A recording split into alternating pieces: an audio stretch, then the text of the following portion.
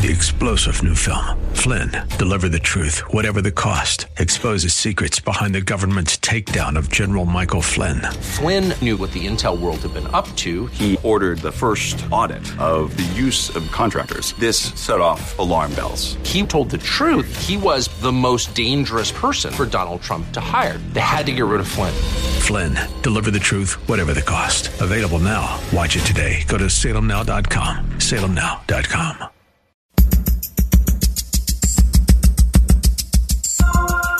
It's Lifeline with Craig Roberts. He's the host of Northern California's longest-running conservative talk show. He's a man with a message, a conservative with compassion. He's Lifeline's own Craig Roberts. Good afternoon, Northern California. Welcome. Just about 5 minutes after the hour of 5 p.m. as we welcome you to another edition of Lifeline. Keeping you company Monday through Friday at this time, as we typically do, addressing issues that impact your life, your world, and your Christian walk. A true confession time. Those of you that have been a long-time listener to this program or have read my bio workup on the website probably know that I'm a bit of a collector. I have a collection of antique and vintage radios that span the 1920s, 30s, and 40s that I've been collecting and slowly restoring down through many, many years. It's just kind of a hobby. Many, many years ago, back in the 1970s, I began collecting 78 records and have down through the years by visiting quite a number of flea markets and garage sales and the like, amassed a pretty good-sized collection there, too. And, you know, after a while, you begin to realize that as much as you might enjoy collecting stuff, either because you do it out of a hobby or sometimes you do it because it gives you a sense of emotional security, or you just can't throw the stuff out, and then you begin to realize that slowly you're overwhelmed by it all. I guess the question is, as we talk today about this issue of feeling stuffed or overstuffed by stuff, how do we deal with it all? This can run the gambit of those on the extreme end of the continuum that are perhaps potential candidates for the Hoarders TV program, to people that maybe don't live under piles of garbage, but they still have so much stuff in their life that they feel completely overwhelmed by it. And it begs the question, are you overwhelmed by life that you become overwhelmed by stuff? Or is it vice versa? We're going to get some wonderful insights today from best-selling author Ruth Soukup. Her new book is called Unstuffed: Decluttering Your Home, Mind, and Soul. She is the founder of LivingWellSpendingLess.com and creator of the Living Well Planner. We'll tell you more about how you can find out details concerning her ministry a little bit later on in tonight's program. And meanwhile, Ruth, great to have you with us. Thank you so much for having me. It's great to be here. Let's talk about this issue. I've had a bit of experience in dealing with this of recent times with family members that have passed away. And yes, as is typical, you have to come in and become the cleanup party. And it's a bit of a challenge sometimes when you're going through years of things that have been collected, some stuff very lovingly, other things that seem to be, from your perspective, kept for no good potential reason. And, of course, as we try to figure out why we're so attached to stuff as it is, it would seem to me that a lot of this has to do with just the culture of materialism that we have in the world today. I think it does have a lot to do with the culture of materialism. I think we are inundated with messages every time we turn around saying, you know, buy more, get this. This is going to be the thing that's going to make you happy. This is the thing that's going to make you more efficient. This is the thing that's going to get you organized. And we buy into every single message, and sometimes not even every single message, but we buy into some of the messages, and that's enough because there's so much and it's so pervasive, and it ends up filling our life, and everything we think is going to make our life simpler actually only serves to complicate everything.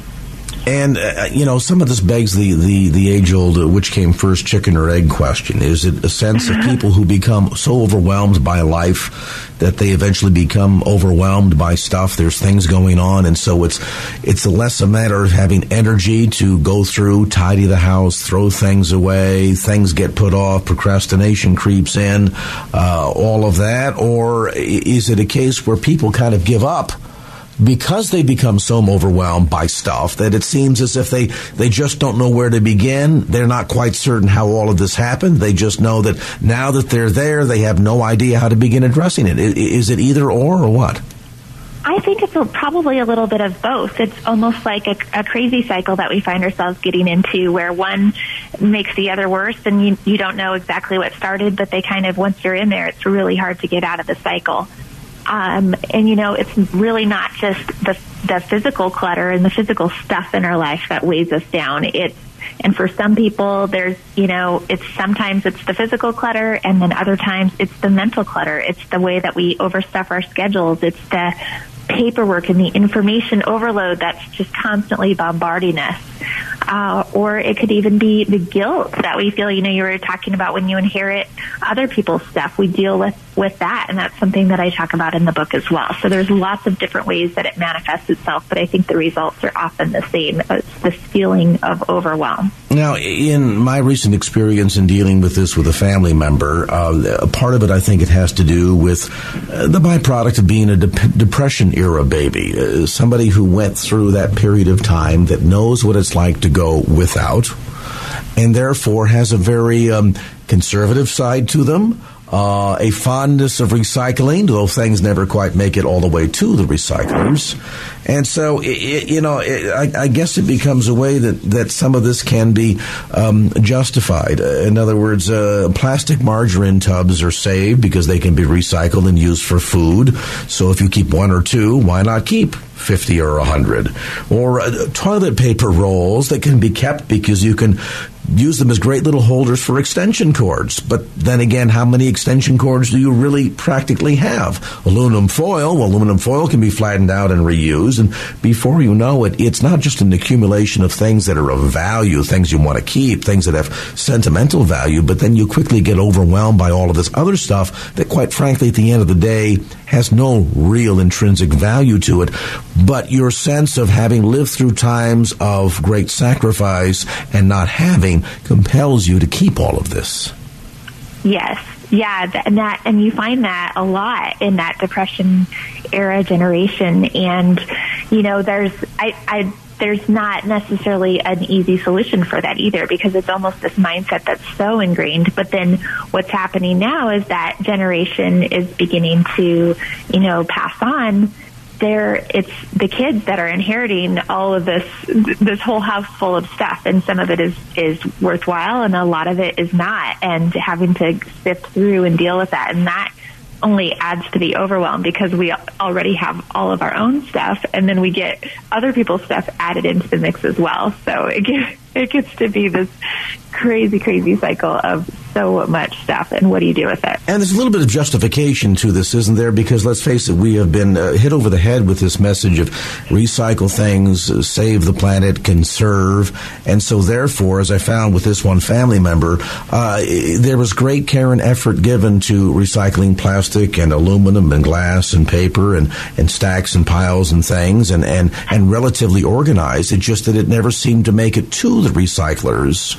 And before you know it, you get overwhelmed by all of these things that, yes, have some, use in a recycling environment. But I wonder if some of these messages today don't become a crutch that people can use, or a pretext that allows them to continue to accumulate because they think someday I'll use it again or I'll recycle it. Well, I think the idea that I might use this someday is definitely one of the big reasons that people hang on to stuff. And there's a lot of guilt that gets attached to stuff, and this is something that I really talk about in my book, Unstuffed, where there are lots of different types of guilt that get attached to stuff. So some of it is, well, this could be useful and I don't want to throw it away because I might use it someday. There's guilt that gets attached to stuff because it's an unfulfilled goal or an unfulfilled dream. So say you bought some scrapbooking material because you had grand visions of creating this scrapbook of all of your memories and you never got around to it. And then you don't want to get rid of the stuff, because if you do, it means that you failed in this idea that you had of scrapbooking. Or, you don't want to get rid of something because it was a gift or because you spent lots of money on it. And so all of these different guilt things manifest themselves in different ways, but it all ends up resulting in holding on to too much stuff. And then that in turn makes us feel guilty because our lives are cluttered and we feel overwhelmed, and we're guilty because we're holding on to this stuff, and yet we feel guilty for getting rid of it. And so again, it gets us into this cycle of not being able to let go, but not wanting to hold on to stuff either. And the solution for that really is a couple of different things. For sentimental items, we really have to learn how to separate out the memories from the stuff. And that's hard, isn't it? Because there's that sense of guilt over gifts or something that's tied into sentimental value, especially if it's a loved one who's passed away. Yes. I found myself going through and finding things when my parents passed that under any other circumstances, if somebody had said, do you need this? Do you want this? Does this mean? Nah, not really. Oh, Mom gave it to me 10 years ago, but yeah, that can go away. After she passed away, all of a sudden, things that were the most insignificant become of great value because you reason in your mind, well, that's the last time she will ever give that to me, or I know that I'll never receive a gift from her again, and therefore suddenly we assign tremendous emotional value to something that, quite frankly, may be of no value whatsoever. Yes, and that is incredibly difficult, and I understand exactly what you're talking about. We just went through that, and I talk about that in the book as well. With my mother-in-law passed away about 4 years ago, and then my sister-in-law tragically passed away about 2 years ago. And so we inherited both of their, estates, and had to kind of go through that process twice, just back to back. And it was really difficult because you feel like you are throwing away somebody's life when you have to get rid of their stuff. And even though it was a lot of it wasn't sentimental necessarily to us, it was sentimental because we loved them.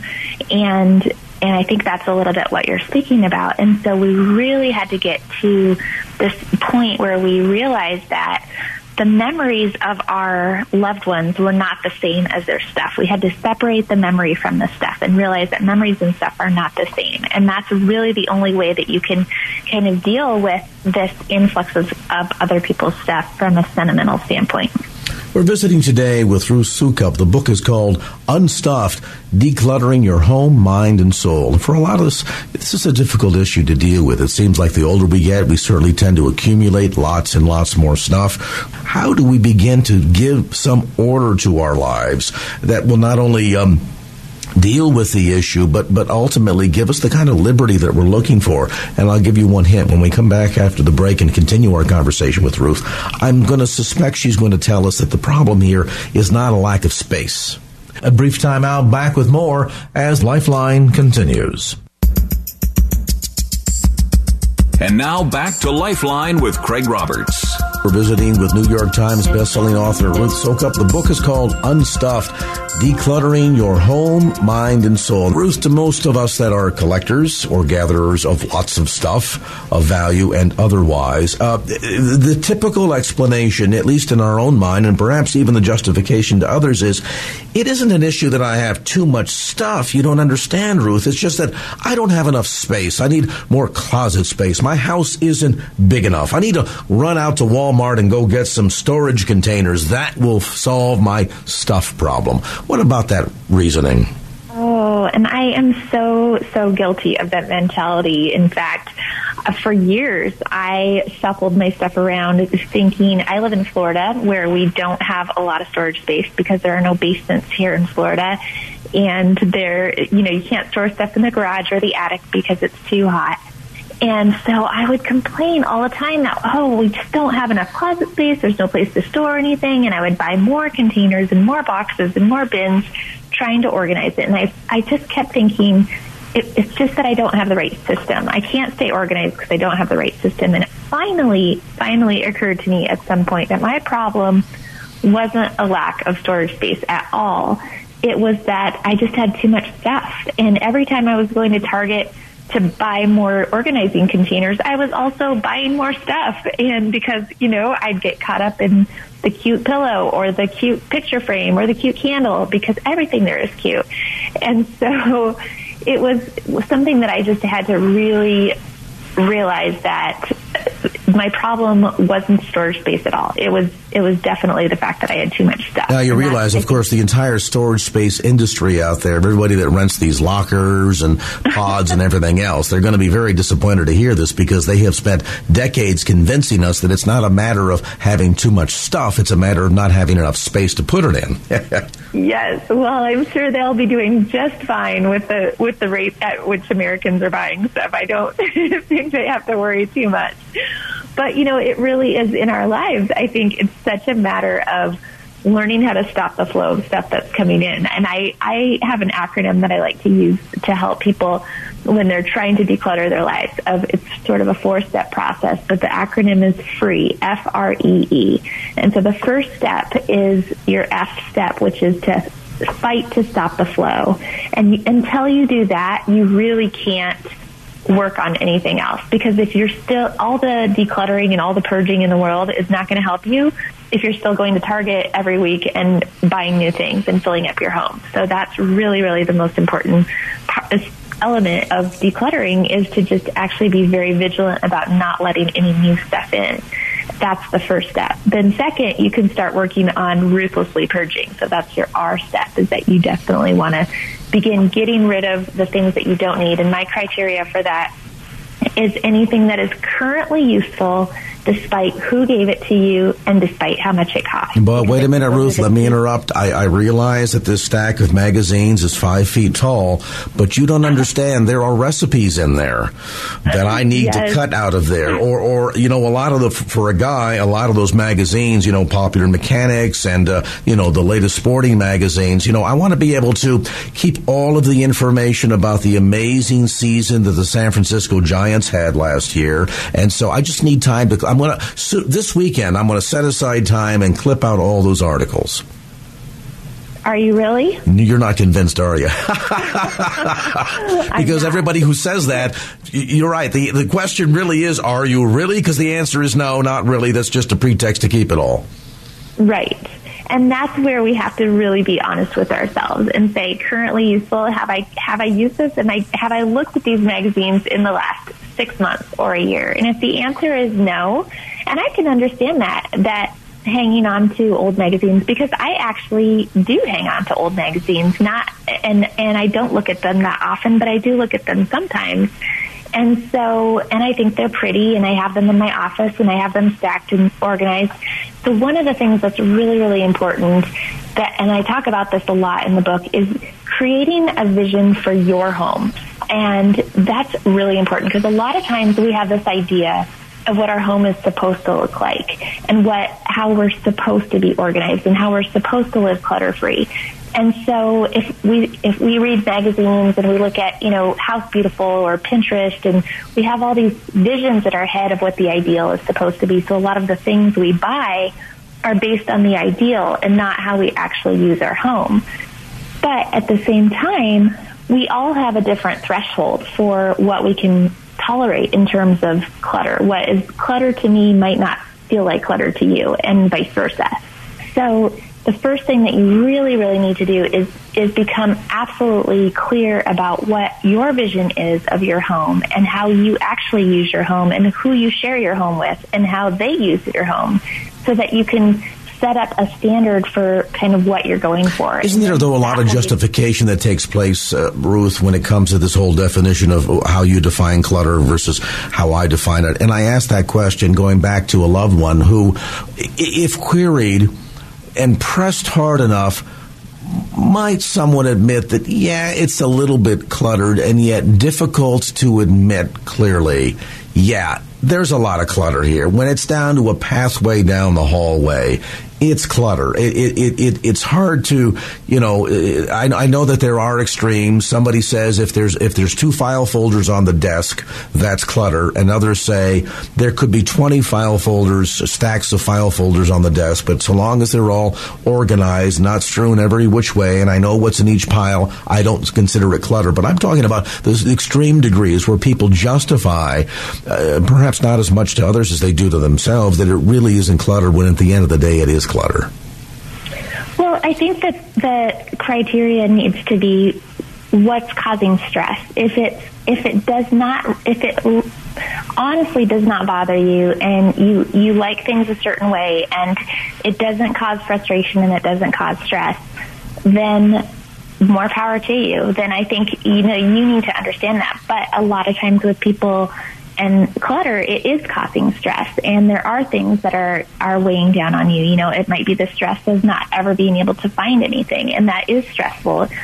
Not paying bills on time because your paperwork is completely unorganized, or it might be that you're a couple lives together and they have different thresholds, and so they fight a lot about a mess because the mess doesn't bother them at all, and the other is very bothered by it. So when the clutter is causing stress, either in your relationship or in your life or in any sort of area, then that's when I think that it becomes problematic. People can have different thresholds, but if there's a threshold that's causing stress, that's where you need to start addressing it. And, of course, there's a degree to which the old adage, it takes two to tango. And sometimes we find people are drowning together, aren't they, where maybe one spouse after a season just gives up because they've not been able to encourage the clutter collector to break the habit? Oh, absolutely. I think, I like to say that couples sharpen each other's swords, but it can go the other way too. And sometimes, you just for the sake of peace, you end up one gives in. Let's take a time out. We're going to come back to more of our conversation. Ruth Soukup, a guest today. Her book is called Unstuffed, Decluttering Your Home, Mind, and Soul, even organizing things like all the paperwork that in life are necessities. How do we deal with that? We'll talk about that next as Lifeline continues. And now back to Lifeline with Craig Roberts. Back to the discussion with Ruth Soukup. The book is called Unstuffed, Decluttering Your Home, Mind, and Soul. Now, I made mention before the break, Ruth, we have everything from sentimental things like birthday cards, anniversary cards that we wish to keep down through the years. My grandmother had a collection that when she passed away, we discovered went back all the way to Valentine's Day cards in the 1920s. Some amazing stuff, and very grateful that she kept all of that. But then we add to that the list of recipes and news magazine articles, and then, of course, you have everything related to income taxes and legal papers, some people of which keep not only years, decades worth of stuff. I'll tell you a story. I've done this show for 25 years plus now, and in the early days, pre-internet, everything was paper, and everything got filed in filing cabinets. And over the course of many years, I had accumulated a total of 4 5-drawer vertical file filing cabinets. That's 20 filing cabinet drawers worth of stuff. And it got to the point where we finally realized, with the advent of the internet and the ability to scan papers and save them into a computer, that there was no need for all of that anymore, that any of the documents and information and notes and resources that had been accumulated over the course of a decade, 2 decades, that had all been neatly filed away, could actually all be neatly ground up into scrap paper, and all of it could be utilized or gained off the internet. Is that one approach to go electronic when it comes to managing a lot of the information that we want to keep, from family photographs to, quite frankly, all the legal paperwork necessary for tax season and the like? Well, actually, the internet is kind of a double-edged sword because it has improved the amount of paper, I guess lessened the amount of actual physical paper we have, but it has increased the amount of information that we have coming at us so much that it is just as overwhelming, if not more overwhelming, than the actual physical paper that we have piling up on our desk. And I like to say that paper clutter and information clutter, which I kind of view as almost the same thing because the problem is the same. It's not really a clutter problem, but it's a procrastination problem. And what I mean by that is that most of the paper that we get and that comes to us, and most of the information that comes to us via email, is all requiring our action. So what it's doing is overwhelming us because we're procrastinating to make a decision, and we don't want to have to make a decision about all of these things because our brains can't handle that number of decisions all of the time. And so we procrastinate it, and it piles up, and then it gets worse. And again, we get into another cycle of craziness because there's so many decisions that have to be made at any given time, and there's so many things demanding our attention and demanding our response. If somebody emails me, I'm expected to return their email, and then they email me back, and it's this kind of endless cycle of need and response that we have to attend to all the time. And that becomes very, very overwhelming. I think there was a confession I read in the book related to things like keeping emails or keeping voicemail messages for a long time to the point that the box got filled. I know several people that have that same habit. Yeah, I have offered that as a solution because voicemails are another thing.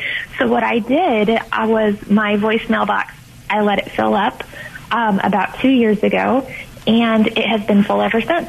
So it is impossible to leave me a voicemail, and that has uncomplicated my life in so many ways. It's amazing. I never have to listen to voicemails. If somebody can't get a hold of me, they try back later, or they send me a text message, and it works out so much better for me. It's just one less thing that I have to check and that I have to listen to and then I have to respond to. And so, I don't know that that's the best solution, but I think that one of the things that you can do, and this is what goes for paper clutter or email clutter, is create an information filter for yourself. So basically what that means is that it's just a set of internal rules that tells our brain what to pay attention to and what to ignore. And it's some sort of little guideline that we have that our brain can automatically go, oh, this came in here, and so this goes over here. And so it's an if this, then that. And if we can set up enough of those easy rules for our brain, then it sifts everything for us, and we don't have to make quite as many decisions, which means we're not quite as overwhelmed. Is it helpful, too, to come up with a management program, so to speak, in your own mind that helps reduce the stuff before it becomes stuff? And I asked that question because I started doing something many, many years ago.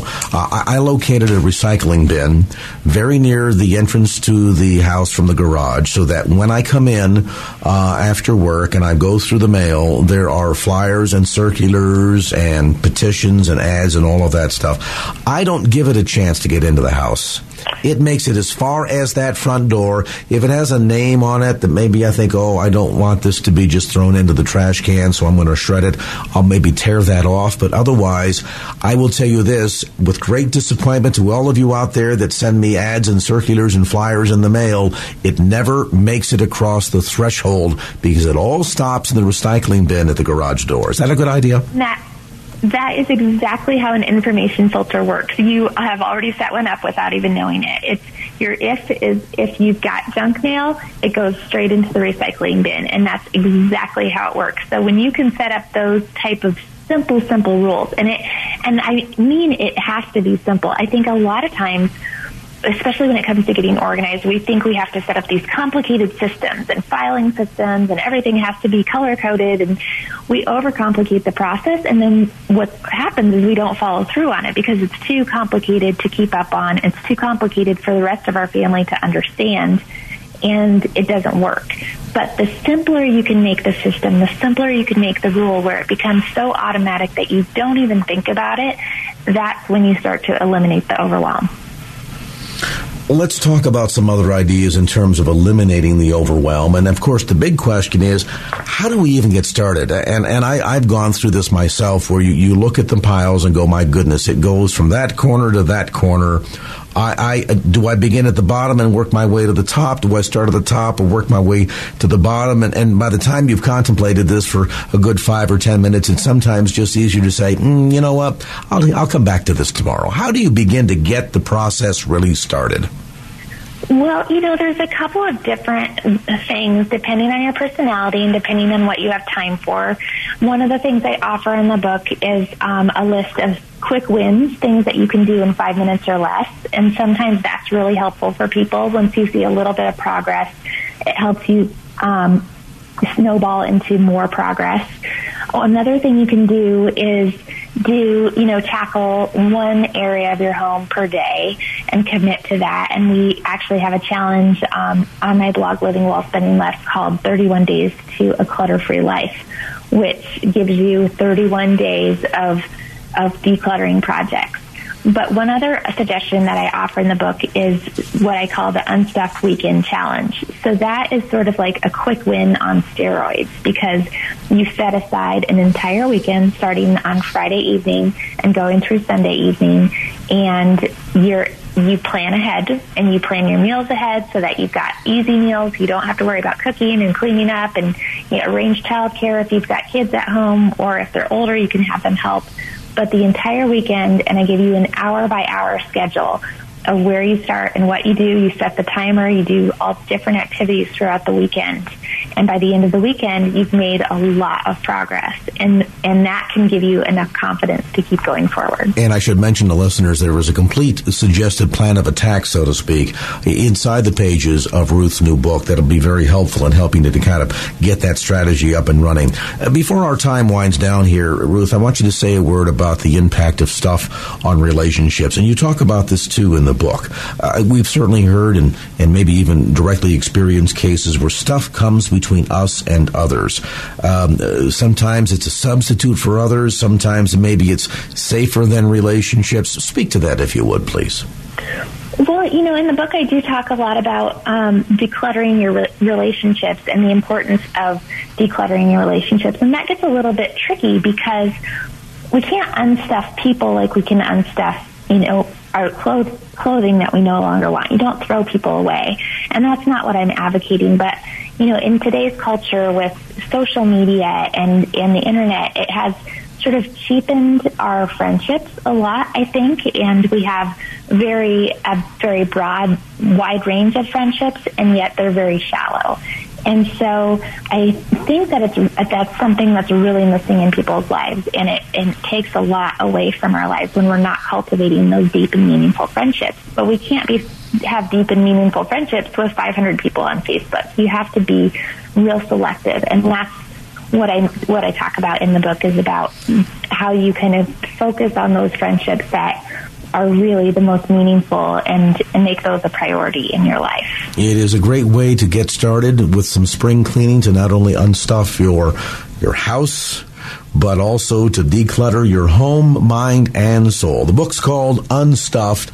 It's an easy read, and one that I think, no matter how much you personally may struggle with this or a loved one does, I think can be an invaluable tool to getting that process started. Check it out. The book, newly published by Zondervan. You'll find it at bookstores throughout the Bay Area. You can also get it at the usual suspects, Amazon.com. Also on Ruth's website, livingwellspendingless.com. That's livingwellspendingless.com. And our thanks to Ruth Soukup for being with us. The book, Unstuffed, Decluttering Your Home, Mind, and Soul. And now back to Lifeline with Craig Roberts. You go to the mall sometimes, or maybe shopping, and you watch a parent not parenting, and the child's running amok throughout the stores, pulling things off the shelves, the whole bit, and you think to yourself, how come somebody doesn't teach that parent how to parent or hold them responsible for their child? There ought to be a law. Well, apparently in Dallas there is one, though it has nothing to do with encouraging parents to parent. In fact, it seemingly has just the opposite effect. You might have heard of this case of a parent whose daughter was engaged in, at the age of 12, no surprise there, engaged in some inappropriate chatting on the cell phone. Happens all the time, right? So Dad did what most thinking, caring parents would do, and that is he said to his daughter, "Taught you not to talk like that. I'm taking your cell phone away." The police were called, and the back end of the story is that he ended up spending a night in jail, had to pay $1,500 in bail, and it went to a jury trial. The father being accused of stealing his daughter's telephone. I guess I would be in a lot of trouble as a parent, because in my house it would be, you live underneath my roof, I pay for your bills, and until the age of majority, my rules go. And if you don't behave appropriately, the cell phone will be taken away. Can anybody tell me right now listening that's over the age of 18 who doesn't remember a time when mom or dad said when you were 16 or something years old, you acted up, you misbehaved, you didn't do your chores, whatever, and the car keys were taken away from you for the weekend? Happened to me a bunch of times. I guess I should have called the police on my dad and said, hey, he stole my car. Let's try to see if we can't make sense out of what seems to make no sense at all. Dr. Greg Jantz joins us. He's a best-selling author of more than 25 books. He is founder of the Center for Counseling and Health Resources and the author of a new book that probably should be in the hands of every parent that has a child that's 18 or younger. It's called Hooked, The Pitfalls of Media, Technology, and Social Marketing. And Dr. Jantz, thanks so much for making some time out of your busy schedule to join us tonight. Is there something about this story I'm missing? I mean, really, this man was arrested for taking his daughter's cell phone because she was texting somebody inappropriately? There's got to be a backstory. Please tell me. Oh, there's got to be, but what is it? It's unbelievable, isn't it? Just simply unbelievable. And the role of there's several things that are confused here is we've really probably uncovered quite the conflict that was going on prior to taking the cell phone away. Something else was going on. And the other piece is the role of technology with our young people and what's happening. Well, let's talk about a couple of things. First is a bit of backgrounder, and this will immediately, I think, for most parents listening, say, aha. The parents of this child are separated. Maybe they were never married. From what I've read, it doesn't appear as if there was ever any wedlock involved. So the daughter lives with mom, but comes and visits dad. It was the daughter who had the telephone given to her by mom. Dad took it away when he saw that she was engaged in some inappropriate texting. And so part of this just seems to be a bit of a battle between parents. It is, and of course the kids are caught in the middle of it.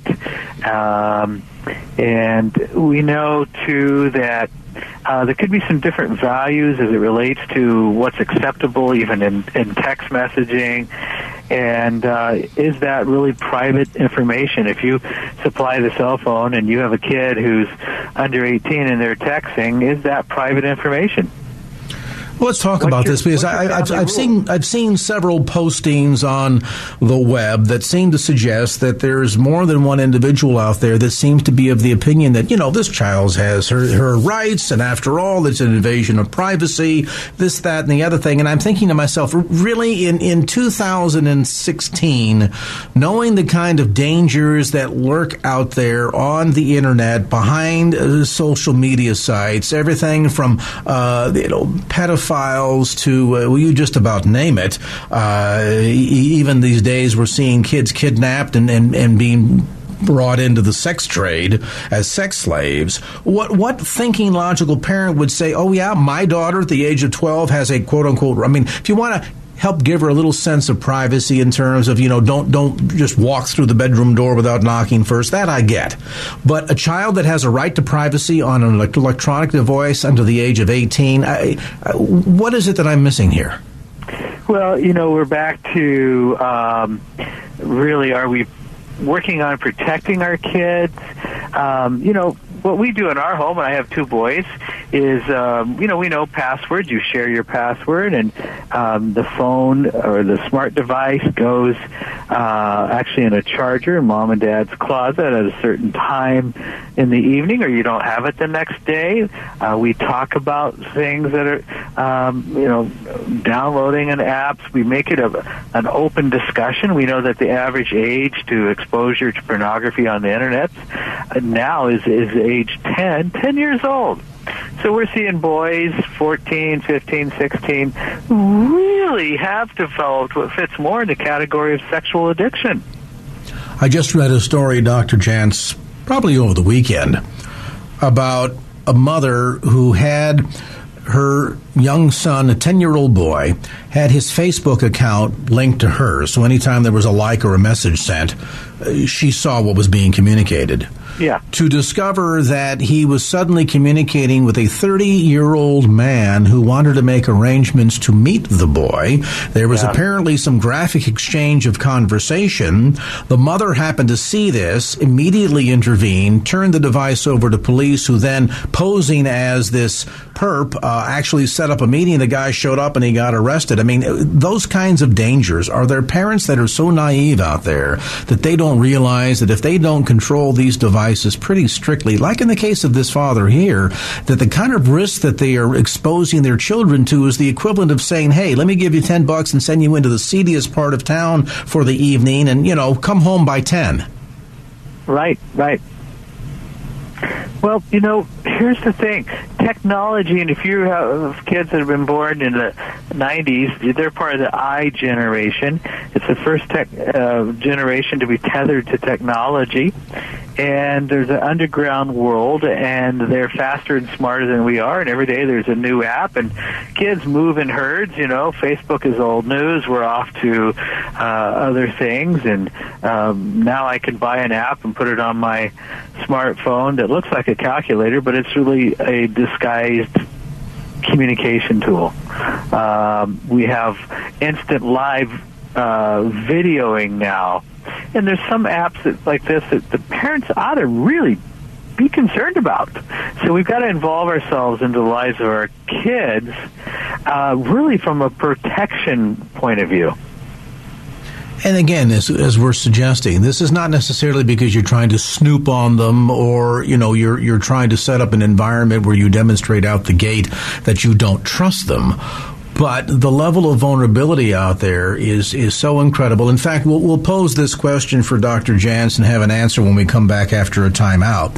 When I grew up, granted that was back when the Stone Age was here and there was, no electric light or running water yet, my father insisted that if I was going out for an evening or hanging out with neighborhood kids after a certain time of the day, he wanted to know where I was going to be, what parent was at that home, a telephone number to call in case of an emergency, and he insisted upon knowing the parents of the children that I associated with, because it was just good parenting. That was just to protect me from what might be lurking in the neighborhood. Imagine today where with the internet, it's the whole planet that we need to be concerned about. So what of that? We'll talk about that when we come back to more of the conversation. Do you believe that your child's so-called right to privacy ought to trump your responsibility to protect your son or daughter? If you were the parent in this Dallas case, 12-year-old daughter inappropriately texting with someone, broken the rules, you say, okay, you break the rules, I'm taking the cell phone away. Is that an appropriate parental response? What about the city of Dallas? Really? They don't have enough crime problems down there that they go and arrest this guy and put him in the hoosegow overnight? This ends up going to a jury trial all over the question of the father being charged with stealing his daughter's cell phone because he was disciplining her for inappropriate behavior in texting on said cell phone. I mean, at what point do our child's rights end and our responsibility as parents begin? Dr. Greg Jantz, he is best-selling author and founder of the Center for Counseling and Health Resources. We're talking about the shocking case out of Dallas. Fortunately, the judge said, there's no evidence here. Get this thing out of my courtroom. But it begs the question, should parents not take full responsibility for parenting their children, and since when should the police department, the government, get involved in a case like this? A brief time out, back with more as Lifeline continues. 3-star General Michael J. Flynn, head of the Pentagon Intelligence Agency, knew all the government's dirty secrets. He was one of the most respected generals in the military. Flynn knew what the intel world had been up to. He understood its funding. He ordered the first audit of the use of contractors. This set off alarm bells.